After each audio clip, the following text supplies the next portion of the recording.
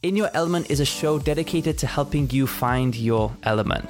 Every episode will be showcasing an idea, a story, or an interesting person who's living in their element, with the hopes of helping you find your own. Being in your element can mean many things. To some, it's a state of peak flow where you perform at your best, are happy and content with life, and are doing interesting things which are worthwhile talking about. The idea is to uncover stories of people who are living in their element and share wisdom on what it takes for others to also help find their own. So my guest today is Keith Blakemore Noble. Now, Keith has a really interesting career where he helps people to transform their deepest fears into their greatest strengths. Since 2010, he has helped over 5,000 people across the planet to transform their lives, which is why he is the UK's #1 fear strategist. Prior to moving full-time into helping people, he spent the best part of 2 decades in IT, including leading a team with members in the UK, Norway, and New Zealand. He's gone from reprogramming and upgrading computers to reprogramming and upgrading people's minds. And the latter definitely sounds more interesting and rewarding. So Keith, I am so excited to have you on the show. You've got such an interesting story and background. And, I'd love to just dive straight into it and ask, what brought you to this really interesting career path? What was the pull to fear? Great question, Aaron, and thank you for having me here. It's great to have this chat. What moved me from IT to doing what I do now was basically I used to be painfully shy. For the first 40 years of my life, I was kind of terrified of speaking with strangers. I used to think that I was lacking in confidence. I now realize that basically I had social phobia. Just the thought of speaking with strangers was terrifying. There's no way, for example, you and I could be chatting like this. It's like, how can I speak with somebody I don't know? So that's partly why I ended up in IT, because it's great. I loved IT. I enjoyed working with computers, and you didn't really have to speak to many people. It's perfect. But with any career, as you do well and you rise up, you eventually reach that point where it's no longer what you know, but it's who you know that gets you career progression. And as you can imagine, being painfully shy, actively avoiding meeting new people, that kind of limits your options for growth there. And also it was having, as you can imagine, quite an adverse impact on my social life, what there was of it. How can you socialize when the thought of hanging out with strangers is terrifying? And things came to a head one Christmas. This was kind of just before the days of Facebook and such, like really, really being big in people's lives. I was a member of an online community, and I got on with the people there nicely. It was great, chatting from behind a computer keyboard. Brilliant. And somebody suggested, because most of us lived at that point, I lived down south, most of us lived within about an hour or so's commute of London. Someone suggested, why don't we all get together and have a Christmas party? And I thought, why not? I know these people. I've been talking with them for the past year. How hard can it be? And I went there and discovered very quickly how hard it was, because there's a huge difference between talking via text on the computer keyboard and actually physically meeting someone and being face to face with them. So there I was, basically in a room full of strangers, in effect. And it was terrifying. I had a panic attack. I actually locked myself in a cubicle in the gents, had a panic attack. Took about half an hour for me to calm back down again. And I then fled. I ran from the venue. Didn't stop running till I was on the train. I didn't start calming down until the train was actually pulling out from the station. I didn't even stop to pick up my coat from the coat stand, because that would have meant speaking to somebody. And at that point, I was in just such a panic. So as I was on the train, starting to head home, I was thinking, you can't go through life like this. Enough's enough. You've got to do something. What's life going to be like in 5 years, 10 years time if you don't do something? It's going to suck.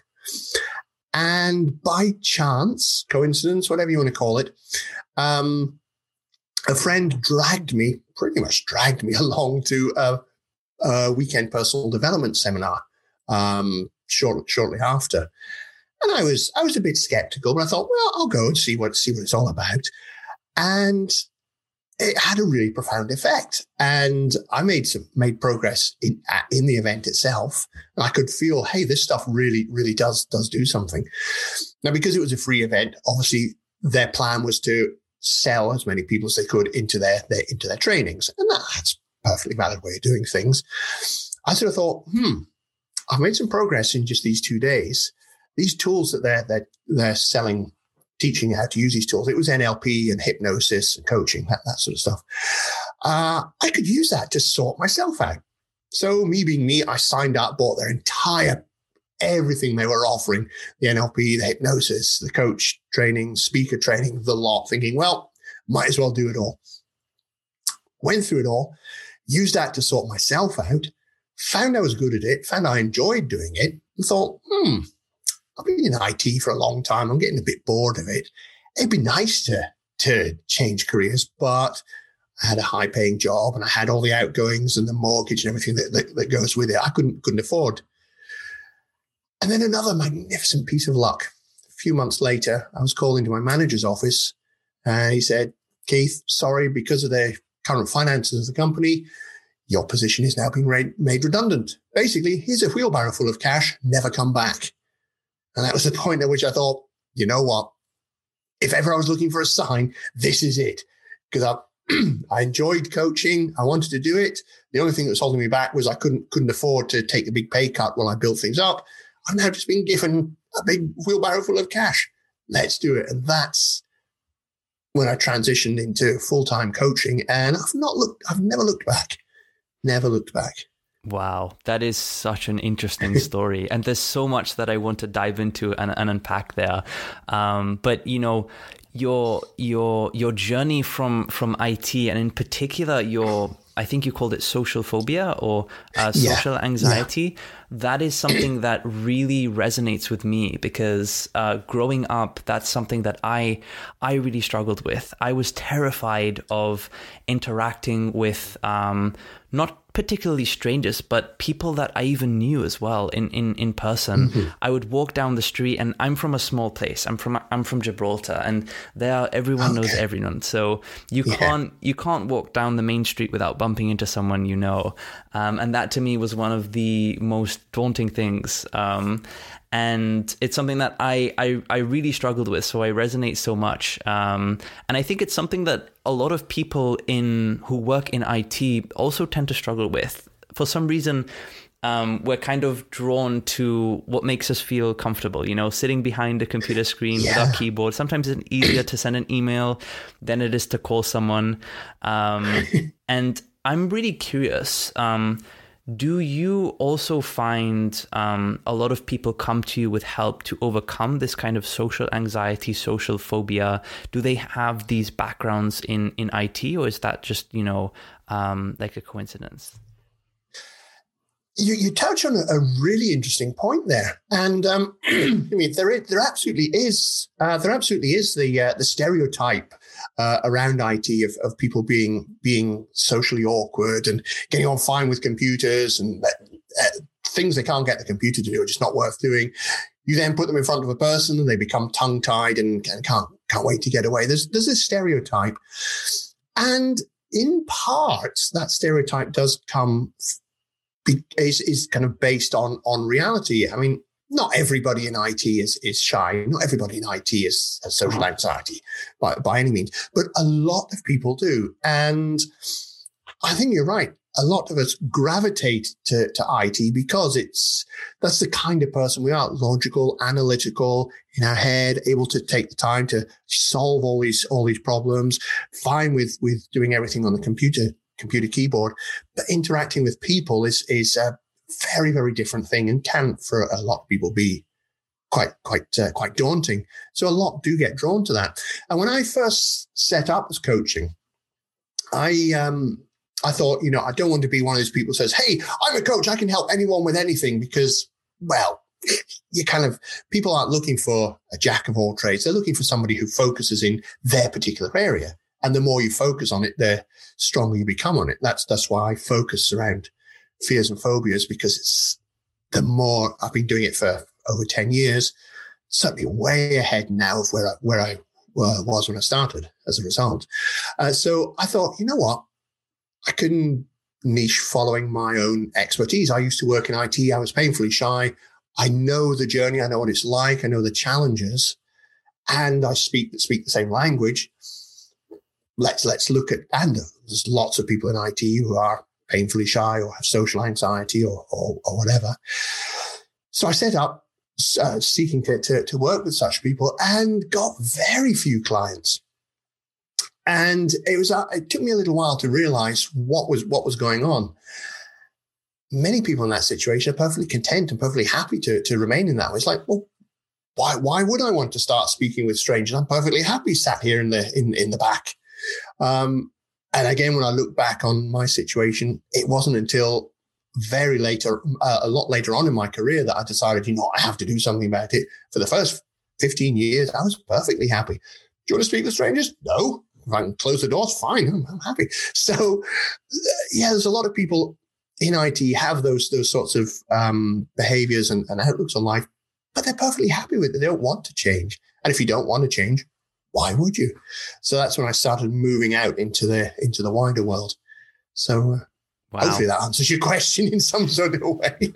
Yeah, that paints a really colorful picture. I guess one of my next questions would be, what are the types of clients? And I know you wouldn't be able to get into too much detail, but at a high level, what are the kinds of people, the types of clients that come to you, and what are some of their fears? What are some of the recurring types of fears that you usually encounter and deal with? Lovely question. So you can kind of split the people I work with into kind of two categories. You've got general public, we'll call them for want of a better description, and then you've got people who work in business, perhaps own and run their own business, or they're part of a small business. So for the general public, by far the biggest collection of fears that people come with are fears of flying, fears of height, and fears of spiders. Those tend to be by far they're the biggest and most common ones. And the thing, the thing which links all of those people is they've reached the point where this fear is such a problem in their life, it's stopping them from doing things. Like lady who was scared of flying. She also, it turns out, had claustrophobia as well, which didn't help with the flying. And her husband was actually living and working out in Hong Kong. He was on a contract out there for 2 or 3 years or something like that.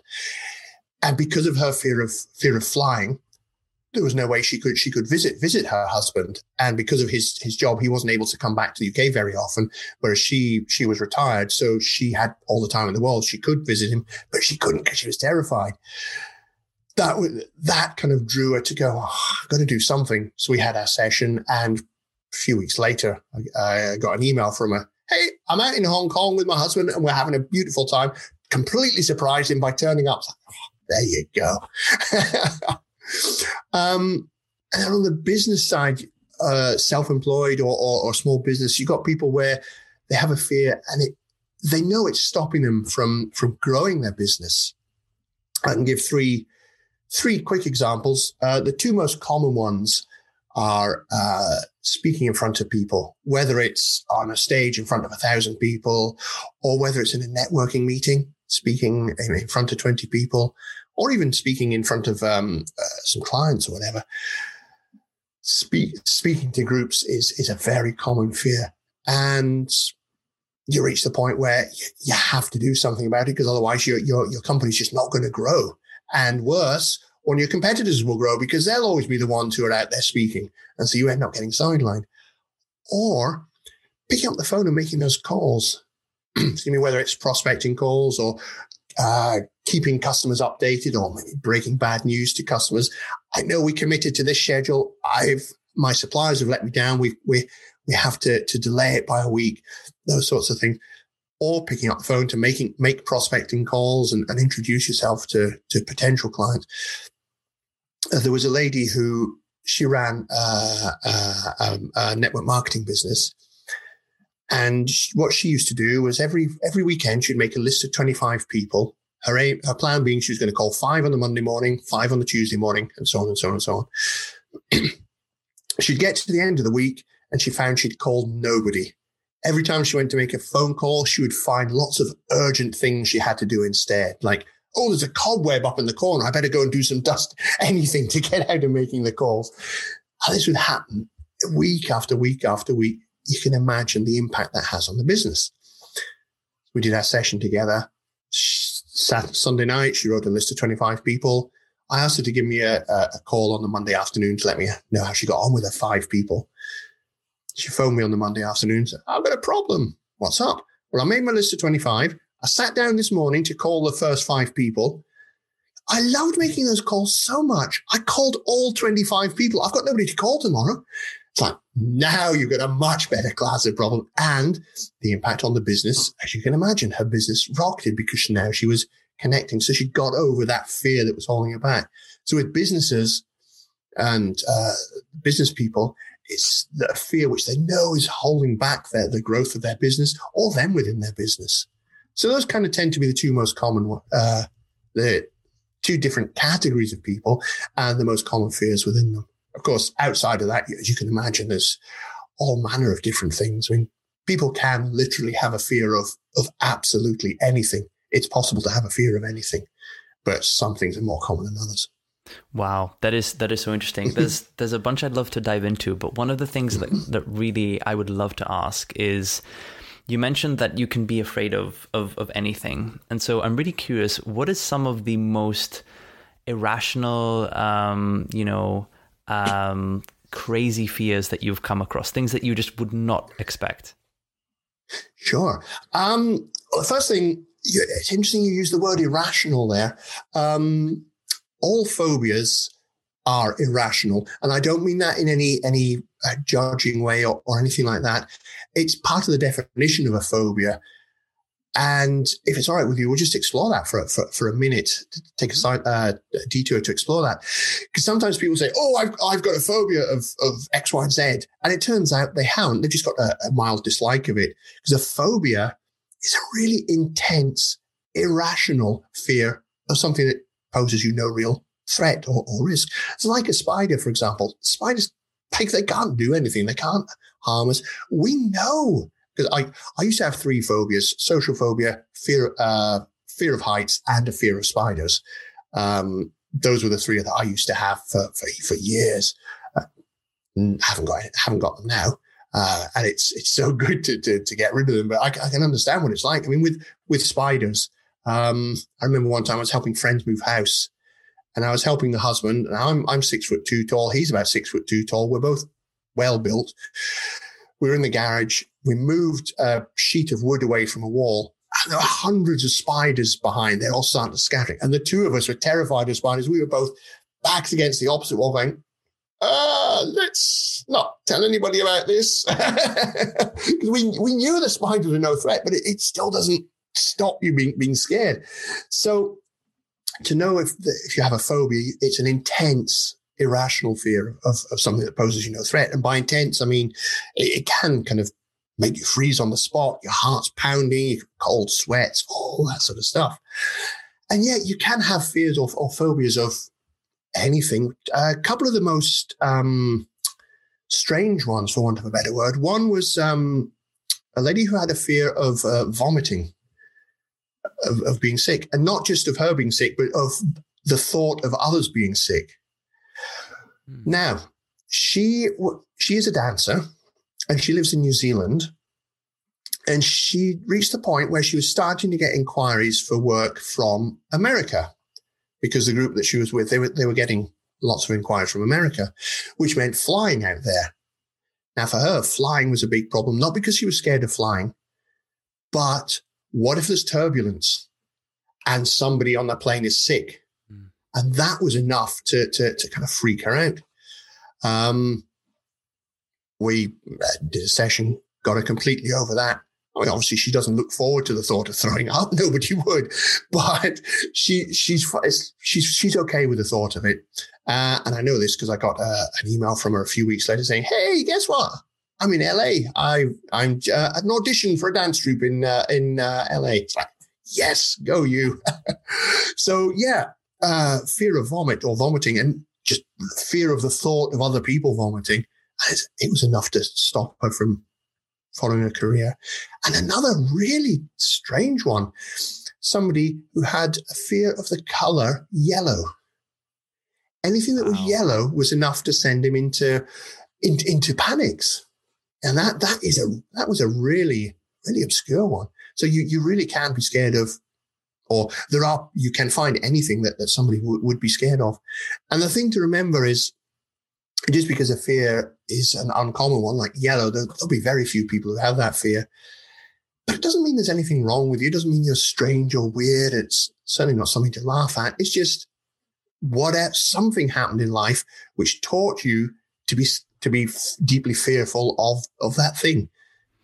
And so I don't mean that it could happen to any of us.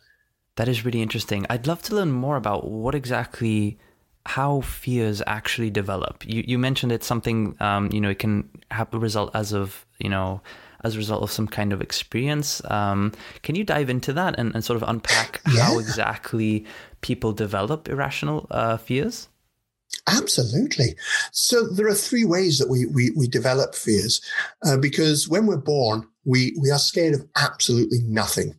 We have no fears whatsoever. As any parents of really young children will testify, they're scared of nothing. And the world can be a very dangerous place if you're not careful. So as parents and as guardians or as anyone that young children look up to, it's our responsibility to help to instill a healthy respect for the dangers of life so that the kids won't end up killing themselves.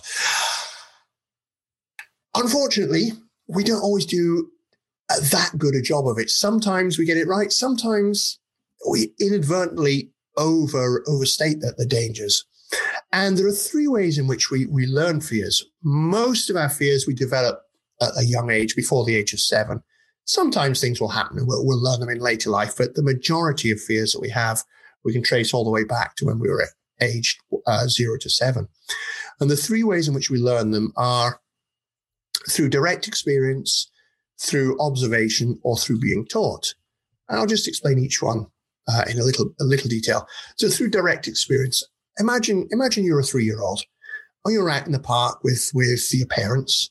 They're off being boring, speaking with other adults, grown-ups. You wander off and explore the park and play. You can still see your parents there. They can still see you. That's all fine. Excuse me. So you're wandering around. All of a sudden, this thing comes bouncing up towards you. Teeth, fur, big slobbery tongue. It's barking away. It's a dog racing up to you.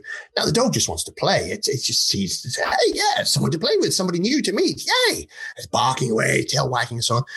You've maybe not encountered dogs before, certainly not this close up, and you freak out. It's like, oh, I'm scared, and you scream. Your parents see what's happening.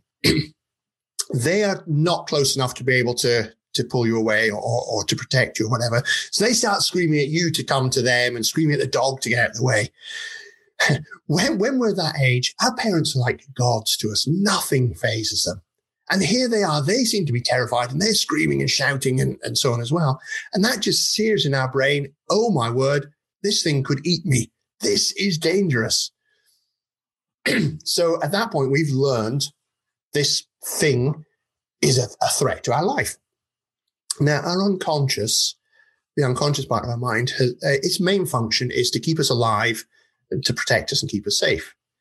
So it now kind of stores in its little pad of very dangerous things, dog. So anytime we see a dog thereafter, that really core part, which is looking for threats, sees this and goes, hits the red alert button, puts us onto full alert. That happens in an instant. It takes our conscious mind a little bit of time to go, what's that? Oh, it's a dog. Oh, that's perfectly safe. That's just Auntie Mel's Chihuahua. That couldn't hurt me. But by that time, your body's in full red alert. The adrenaline's pumping, ready for you to run or fight for your life. You can't switch that off very, very quickly. You can't switch that off easily, which is why you go into your fear. Even though you know it can't hurt you, you've gone into fear because it's something you learned. The next way we can learn fears is by observation. So suppose when you're like 1 year old or less than a year old, every time a parent sees a spider, they freak out. And they do this throughout your whole life. You very quickly learn, oh, that's what we do. We see one of those things, we freak out. Got it, I can do that. Because we learn by observing and mimicking what those around us do. So we very quickly learned to be scared of spiders, even though we've never had a problem with them, even though we don't know what they are, we don't see any danger with them. We've learned that's how you respond. And the third way is we get explicitly taught. Now, there's 4 words which I'm willing to bet pretty much every listener here has had said to them when they were growing up. Don't talk to strangers. We all get taught that as really young children. And it's there's no two ways about it. It's absolutely life-saving advice. But here's the thing. When was the last time somebody said to you, hey, Aaron, you're big enough and old enough. You can look after yourself. Aaron, it's okay to talk to strangers. Nobody tells us this. Plus, when we're that young, because our parents are instilling this into us, because they are terrified of what could happen if we do talk to strangers, so all that emotion comes through. So instead of it being, don't talk to strangers, to us, it seems to come across more as, don't you dare talk to a stranger, because if you talk to a stranger, they'll kill you to death, and Mummy and Daddy will be very upset, and it'll all be your fault because you spoke to a stranger. It's like, oh, is it any wonder so many grow up scared of speaking to strangers? Or whatever other thing that said to us, get down off there, you'll fall and break your leg. Oh, oomph.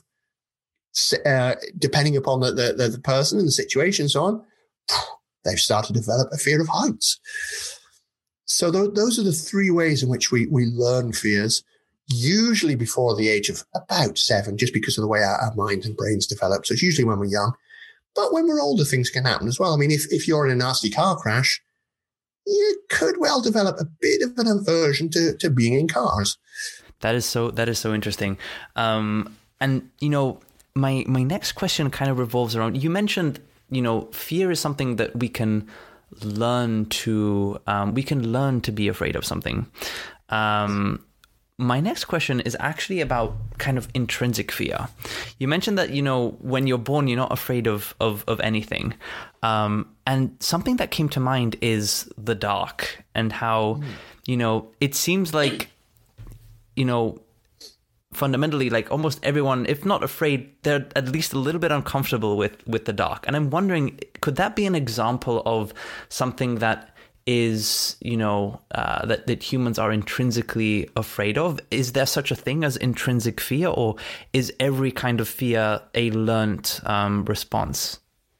Got it. And it's a great question. I mean, yes, we're way back, hundreds of thousands of years ago. The dark did hold all manner of threats to us. And so in those days, we would have had a bit more of a fear of dark, because it could hold wolves, which were going to tear us apart and eat us, for example. Or it could hold another tribe who's going to come and try and kill us all off, or whatever. So do we have an intrinsic fear of the dark? Genetically, it's very likely genetically we're predisposed to being able to quickly learn to be afraid of the dark, if you see what I mean. Because those who had never learned to be afraid of the dark probably got eaten by those wolves, so they didn't get a chance to pass their genes on. So we're probably genetically predisposed to developing fears of the dark, but we're not born scared of the dark. It's against stuff that we learn. So, for example, if there's always lights on, there's always lights on, so we don't tend to get to experience the dark. So when we encounter the dark, it can be a bit unnerving, not because we're scared of it, but it's just a sort of, oh, don't know what to do. I've never really done this before. And then we start hearing things, and we start imagining stuff, or we start hearing tales. I mean, even when we're really young, stories about going into the dark and all of these things. So we start to hear these, and our imagination builds them up and puts them all together. Whereas on the other hand, if you have babies that when they're asleep, it's dark, and they grow accustomed to being in the dark. They're not scared of the dark. Not because they're genetically any different. It's just their environment at the time. They were exposed both to light and dark, so they got comfortable with both. So once they reached the point of being able to understand these stories about ghosties and goblins and things in the dark, it doesn't. The mind doesn't go, oh right, if it's dark, it's full of those, because they're used to having been in the dark. Wow, that's so interesting. I think one of the next things I'd love to get into is we've spoken about how people develop fears. Now I'd like to talk a little bit about how people can overcome fears and what are some of the things that people can do to start facing those fears and overcoming them. What does that look like in your practice? Cool. So when I work with people, every time I work with someone, it's always bespoke to that particular person. I don't sort of have right, here's a checklist. We're going to do this, then this, then this, and then you'll be fine. Because life doesn't work that way. Computers might work that way. People don't, because they're all different. But the underlying kind of approach, the underlying sort of key things that we do, or the key aims are broadly consistent across everyone. And that is to remove, given that it was something taught us to be scared. Somewhere there was a very first event that taught us to be scared. Everything we experienced after that simply reinforced the lesson. So when we can go back to that very first lesson, very first event, and get rid of all the negative emotion that's there, first thing we do is remove the emotion around that event, because there was a lot of fear and so on. So when you're able to kind of view that event almost like a third party watching the event from afar, and there's no emotion there, then you're able to start to change what that event means to you, because nothing has any absolute meaning. Things only mean what we choose them to mean. 3 people can watch the same film and all 3 of you come away with different interpretations as to what it meant, none of which were the meaning that the director had in mind when they were making it. For example, things mean whatever we choose them to mean. So when we learned to be scared of something, we learned that means dogs are dangerous, and when I see a dog, I should run. Whereas it doesn't necessarily mean that at all. So by getting rid of the emotion, we're then able to watch it with the benefit of hindsight and kind of as a third party observing what's happening, and start to learn new things that it means. Excuse me. And as we do that, it kind of changes our perception of what this thing is, what it means, which means we no longer have the fear. Now, when I mention this to people, they say, well, does that mean you're going to go in and start changing my memories and changing all of these things? No, we're not as such. We don't go wade in and reprogram your memories and that sort of thing. Because there's a very interesting thing about memory. When we remember an event, we're not actually remembering the event. We are remembering the last time that we remembered it. Because it turns out that the act of remembering something actually destroys that memory, because the memory is stored with different charges and chemicals and so on in the neurons. By accessing that memory, they all disappear. So that memory is gone. But something cool happens. When we remember an event, we actually remember remembering it. So as we remember it, we're storing what we're remembering. So when you remember something, all you're really doing is just remembering the last time you remembered it. Now, our memory is not fallible. So if you're recalling an event, and so another part of your mind is recording what you're remembering, it's also going to be recording what's kind of going on for you now, and maybe some of the emotions that's going on now and the situation that's going on now. Which means when you remember an event that was really scary, but you're having the time of your life and you're really laughing lots, and you keep repeating that process over and over for a few minutes, that memory, when you remember it, instead of remembering all the fear, you're actually remembering some of the the laughter and so on that was going last time you remembered it. So you've actually got rid of the negative emotion. And that whole thing about our memory changes as we're remembering things.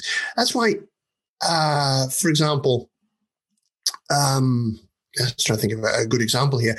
If you witness something, you then tell people what happened, and they then start questioning you about it and say, "Are you sure that was a red car? Are you sure it wasn't a purple car?" It's like, oh God, now there's a thought. Maybe it was purple. I'm sure it was a purple car. I'm sure it was purple. Actually, you know what? Yes, it was a purple car. You've now kind of changed what you were seeing it. And even if that time you went, I think it was red, I'm not sure. Next time somebody asks you about it, what has been stored is, it was red or purple. And it memory changes all the time. So that's what we're doing, is we're basically just removing all the negative emotion around it and changing the meaning, so that next time you encounter this thing, your mind goes, "Have you had this before?" Oh yeah. That's all right. It's quite funny, actually. It's a funny looking little spider. And we're fine with it. Wow, that is so fascinating. So, I want to unpack that a little bit. So, it seems like, overcoming fear has a lot to do with rewiring your memories. And I've read about this topic before, the idea that when we access memories, we're actually changing them a little bit from time to time. And what you mentioned around how, even the way that you can talk to other people about these memories can influence the memory itself. That reminds me of this phenomenon called the Mandela effect, which I'm not sure if you may have heard of. Yes. That comes to mind. It's a great example of it. Yeah. And something I'd love to get into is, along this thread of reprogramming and kind of changing your relationship to these memories, what is the role of neuroplasticity in this process? It's all kind of part of it. So as you're going through this, especially when you're changing the meanings that you associate with this thing, that's reprogramming that aspect of the brain, so that instead of the brain your mind going, "This means danger. Seeing this means we're at risk. If we encounter this, it means we could die. It means we have to run." Yeah, the neuroplasticity has allowed us to change the connections that between the neurons and change the meaning, so that instead, when we encounter a situation, we go, "Oh yes, this means maybe need to be alert, keep an eye out, but it's fine. Because last time I encountered this, I survived. Every time I met a dog, I've survived. Maybe dogs aren't dangerous, actually, as long as I'm careful with them. I mean, obviously, if it's snarling, I'll keep away. But if its tail's wagging and it's rolling on its back with its legs in the air, it's safe to tickle it." So we've changed the meanings that we associate with these things, and that's where the neuroplasticity comes in. Because if we weren't able to change those connections and make new neural connections, then we wouldn't be able to learn. We would never be able to change anything. We would just be the same as we were the day we were born. Wow.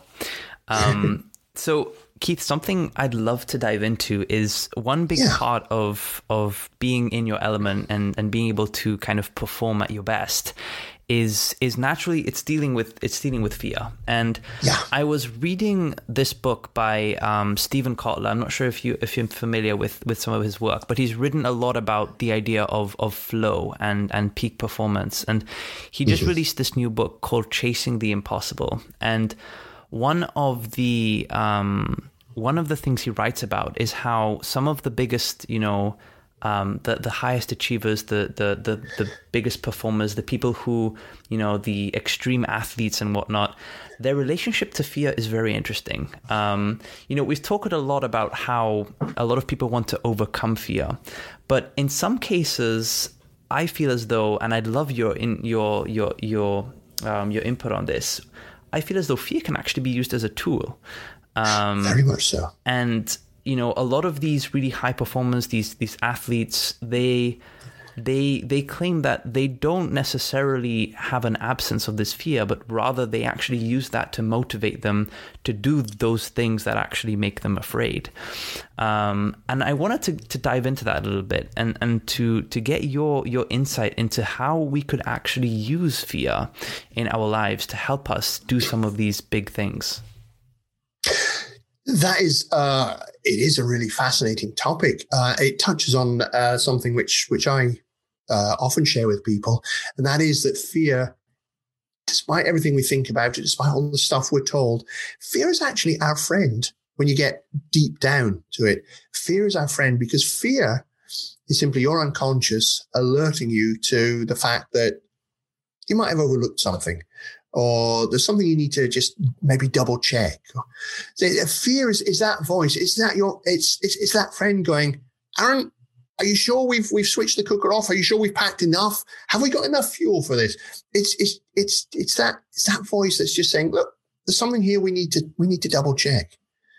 Something we need to be aware of. And certainly, especially when you're going into new situations, you get that kind of element of fear. It's not saying don't do this. It's simply going, are you actually sure we've checked everything?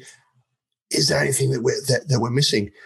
Plus, so I mean, when you start to really acknowledge fear for what it is, and start working with your unconscious instead of fighting it, instead of feel the fear and do it anyway, or false evidence appearing real, and all these things that was. When you acknowledge, hey, this is just my unconscious saying, yay, I want you to succeed with this. We got to make this succeed, and this is something which I think could be a risk to this project. Let's pause and take a look. When you start to do that, wonderful things happen because you start to have greater success because you're catching the problems earlier. You have less fear because instead of your unconscious having to shout at you, you're kind of getting that little gut feeling or instinct or whatever you want to call it. You're picking up on that earlier and earlier. So you're starting to make these course corrections earlier and earlier. And the thing with the way in which some athletes and so on use fear, it's the body's response which fear triggers, which they find so sometimes addictive. The adrenaline, the thrill, the adrenaline rush, because when your body's in that mode, all your senses are heightened, which is a safety thing because your senses are heightened so you can bring in more information and assess the threat. But it also feels so wonderful when those senses are heightened and your heart's pumping that bit more and you're breathing that bit more deeply. You feel, it's been described as you feel a bit more alive when you can harness that. And for some people, that becomes a really, really wonderful feeling, something that they enjoy. So they change that little bit of fear just to make it go, oh, yes, let's do this, which is where fear can really, really help. And many of us experience that in a slightly different way in our own lives. I mean, if you think about it, horror films, scary stories, we love these things. I mean, we would absolutely hate to be being chased through the woods by a vampire. But when we're watching a film, we still experience some of that fear, some of that excitement, some of that thrill. And we're doing it from a place of safety because we know it's just a film or it's just a book. We know nothing's actually going to happen, but we still get to experience that and just get some of that almost feeling a bit more alive and, oh, what's going to happen? So not just athletes and extreme sports people and so on, but in our everyday life, when we're watching a story where there's a bit of suspense, oh, what's going to happen? Are they going to get out? Oh, it's all tapping into that same sort of thing. It's just heightening all of our senses, heightening our reactions, our responses. And it can, in the right conditions and when safely done, can actually feel quite exhilarating. Of course, we do have to be careful we don't get addicted to it, which a small number of people can do, just like you can get addicted to pretty much anything. They get addicted to that rush and to the thrill and the sense of danger until, unfortunately, they push it too far into a situation which is too dangerous, which is why many will end up, unfortunately, losing their lives. But as long as you can keep an eye on it, keep it under control, and then enjoy it responsibly, as they say, it can actually be a thrill for some people. For other people, they absolutely hate it because it just does not feel right. And that's absolutely fine, whatever works for each individual. But that's what's going on for some people. It's that it's not necessarily the fear itself, but it's the thrill, the senses and the exhilaration that comes with the fear as your body's preparing to fight or run. That's what gets people. Yeah, something that comes to mind to me is I, especially a couple of years ago, I used to have quite a big fear of heights, actually. And I very vividly remember the first time that I went on a roller coaster. And as you can imagine, it was a terrifying experience. But the feeling that I had while facing that fear and actually, overcoming it, it gave me such a rush that I loved roller coasters ever since. But that fear of heights hasn't gone away entirely. One of the reasons why I enjoy roller coasters so much is because I get to face that fear and feel that rush. And that from a position of safety. Yeah, of course. But that has stuck with me. That has stuck with me ever since, and it definitely highlighted what you were talking about feeling this rush. And wow, that is fascinating. I know that we're coming up close to the end of the hour, but one thing I would really love to ask is, we've spoken about some of the ways that we can overcome fear by changing our relationship to memories and some other techniques that you mentioned. What are some of the things, maybe 2 or 3 things that people can do to face their fear in the moment when they haven't had that prep work, and they may just find themselves, oh crap, I'm on stage now, or oh crap, like I can see the ground a couple stories below. Like, how can people cope with that fear response? Great question. And you're right. Sometimes we do just have to face it in the moment. Well, the first thing I say is breathe. And that sounds a daft thing to say, but our breath really can have an impact on on our minute by minute, second by second emotions. So pause and take 2 or 3 slow, deep breaths. Closing your eyes if that helps. But just pause and take a few slow, really deep breaths. Breathing all the way in, hold the breath for a moment, and breathe out again. Doing that will always slightly calm the body. So just have this. I mean, sometimes it's difficult, and it may take you a few goes because you try breathing a bit more slowly, but you're still breathing quite fast. But just go with it until you get some nice, slow, deep breaths, and you only have to do it for a moment or two. Because what this does is this gets plenty of oxygen into the body and into the brain. Because when we're scared and so we often start short breathing, which can lower the amount of oxygen that we've got there, because the breath is just constantly going. We don't get to absorb so much of it. Take some slow, deep breaths. That lets you get plenty of oxygen in for just a couple of moments.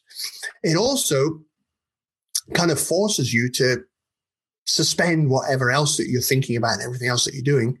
And that can be enough just to help so that when you re-engage, you're doing it from a slightly calmer perspective. Now, I'm not saying this is going to go from someone being terrified of heights to I can walk a tightrope, no bother, I'll just take a couple of deep breaths. I'm not saying that, but what it can, these are just about helping you to lower the fear, lower the tension and so on that's going on. So that's the first thing. Just take a couple of slow, deep breaths. And as you do that, maybe just focus on something. Find something that's calm and relaxing that you could focus upon, just to help you to calm and relax. Because here's the thing, that the mind can't tell the difference between real and imagined. So if you're remembering a time when you were really calm, your body and mind can't tell the difference between you actually remembering that time and you actually being calm. So it will start to calm a little bit. And it's all about just taking enough of an edge off things so that you can unfreeze and you can deal with whatever you're dealing with. So those would be 2 things. And then the third one is just remind yourself of how safe the situation is. For example, if you're about to speak with an audience, just remind yourself, they're here to listen to what I've got to say. They want to hear what I've got to say. So of course they're not going to start throwing things and booing and jeering and laughing. They want to listen to what I have to say. And a really key thing when you're delivering a talk nobody knows what you are going to say. Which means if you skip a bit or you kind of mix the order in which you're going to do them, nobody knows. So just carry on. Just talk. Nobody's going to know if you skipped a bit. They're here to listen to what you have to say. So by doing just those three things, okay, it can still be a scary thing, but it just takes the edge off enough so that you can get through it, or at least you can start, because very often you'll find, as you found with a roller coaster, once you start, then it starts to become enjoyable. You kind of settle into it and then enjoy it. So it's just about overcoming that initial, So slow, deep breaths. Remember a time when you were calm. And just remember, if you're speaking on stage, for example, people are there to hear you. Or if you're in an airplane, think of the sheer number of planes that are flying every minute of every day. Wow, that is so interesting. Yeah, so it seems like we've got three strategies there: breath work, visualization, and an element of reassurance. Yes, that's a very good way of summing them up. That sounds awesome. Well, Keith, it has been a pleasure getting to have this conversation with you and to learn more about fear and what goes into developing fears, how we can overcome them, and a bit about your story and background. I think it's been a fascinating discussion, and I'm sure that the listeners are going to find this really, really interesting. Before we wrap up, I would love, if someone wants to learn more about your story, about your work and your practice, how can they get in touch? How can they find out more about what you do? You can find me at my website, keithblakemorenoble.com, or you'll find me across most social media. Just look for Keith Blakemore Noble. I'm blessed to be the only person on the planet with this name, so that does make it a little bit easier. So if you just search for Keith Blakemore Noble on social media or the website, you'll find, and do connect, get in touch. I'd love to have chats with people. Awesome. Well, there you have it, folks. If you are having trouble overcoming some fear, then Keith is your guy. So yeah, I would encourage anyone to go ahead and reach out and see what Keith can do for you.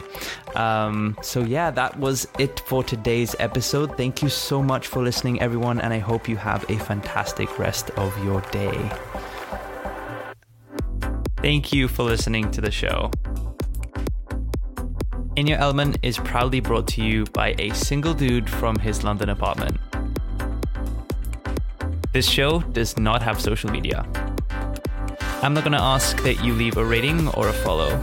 Instead, I'd love to see you coming back just because you're seeking something different, are genuinely curious, and are looking for ways to really find and live in your element, just as I am. As always, keep being you. Keep crushing life and keep finding your element. I'll see you in the next one.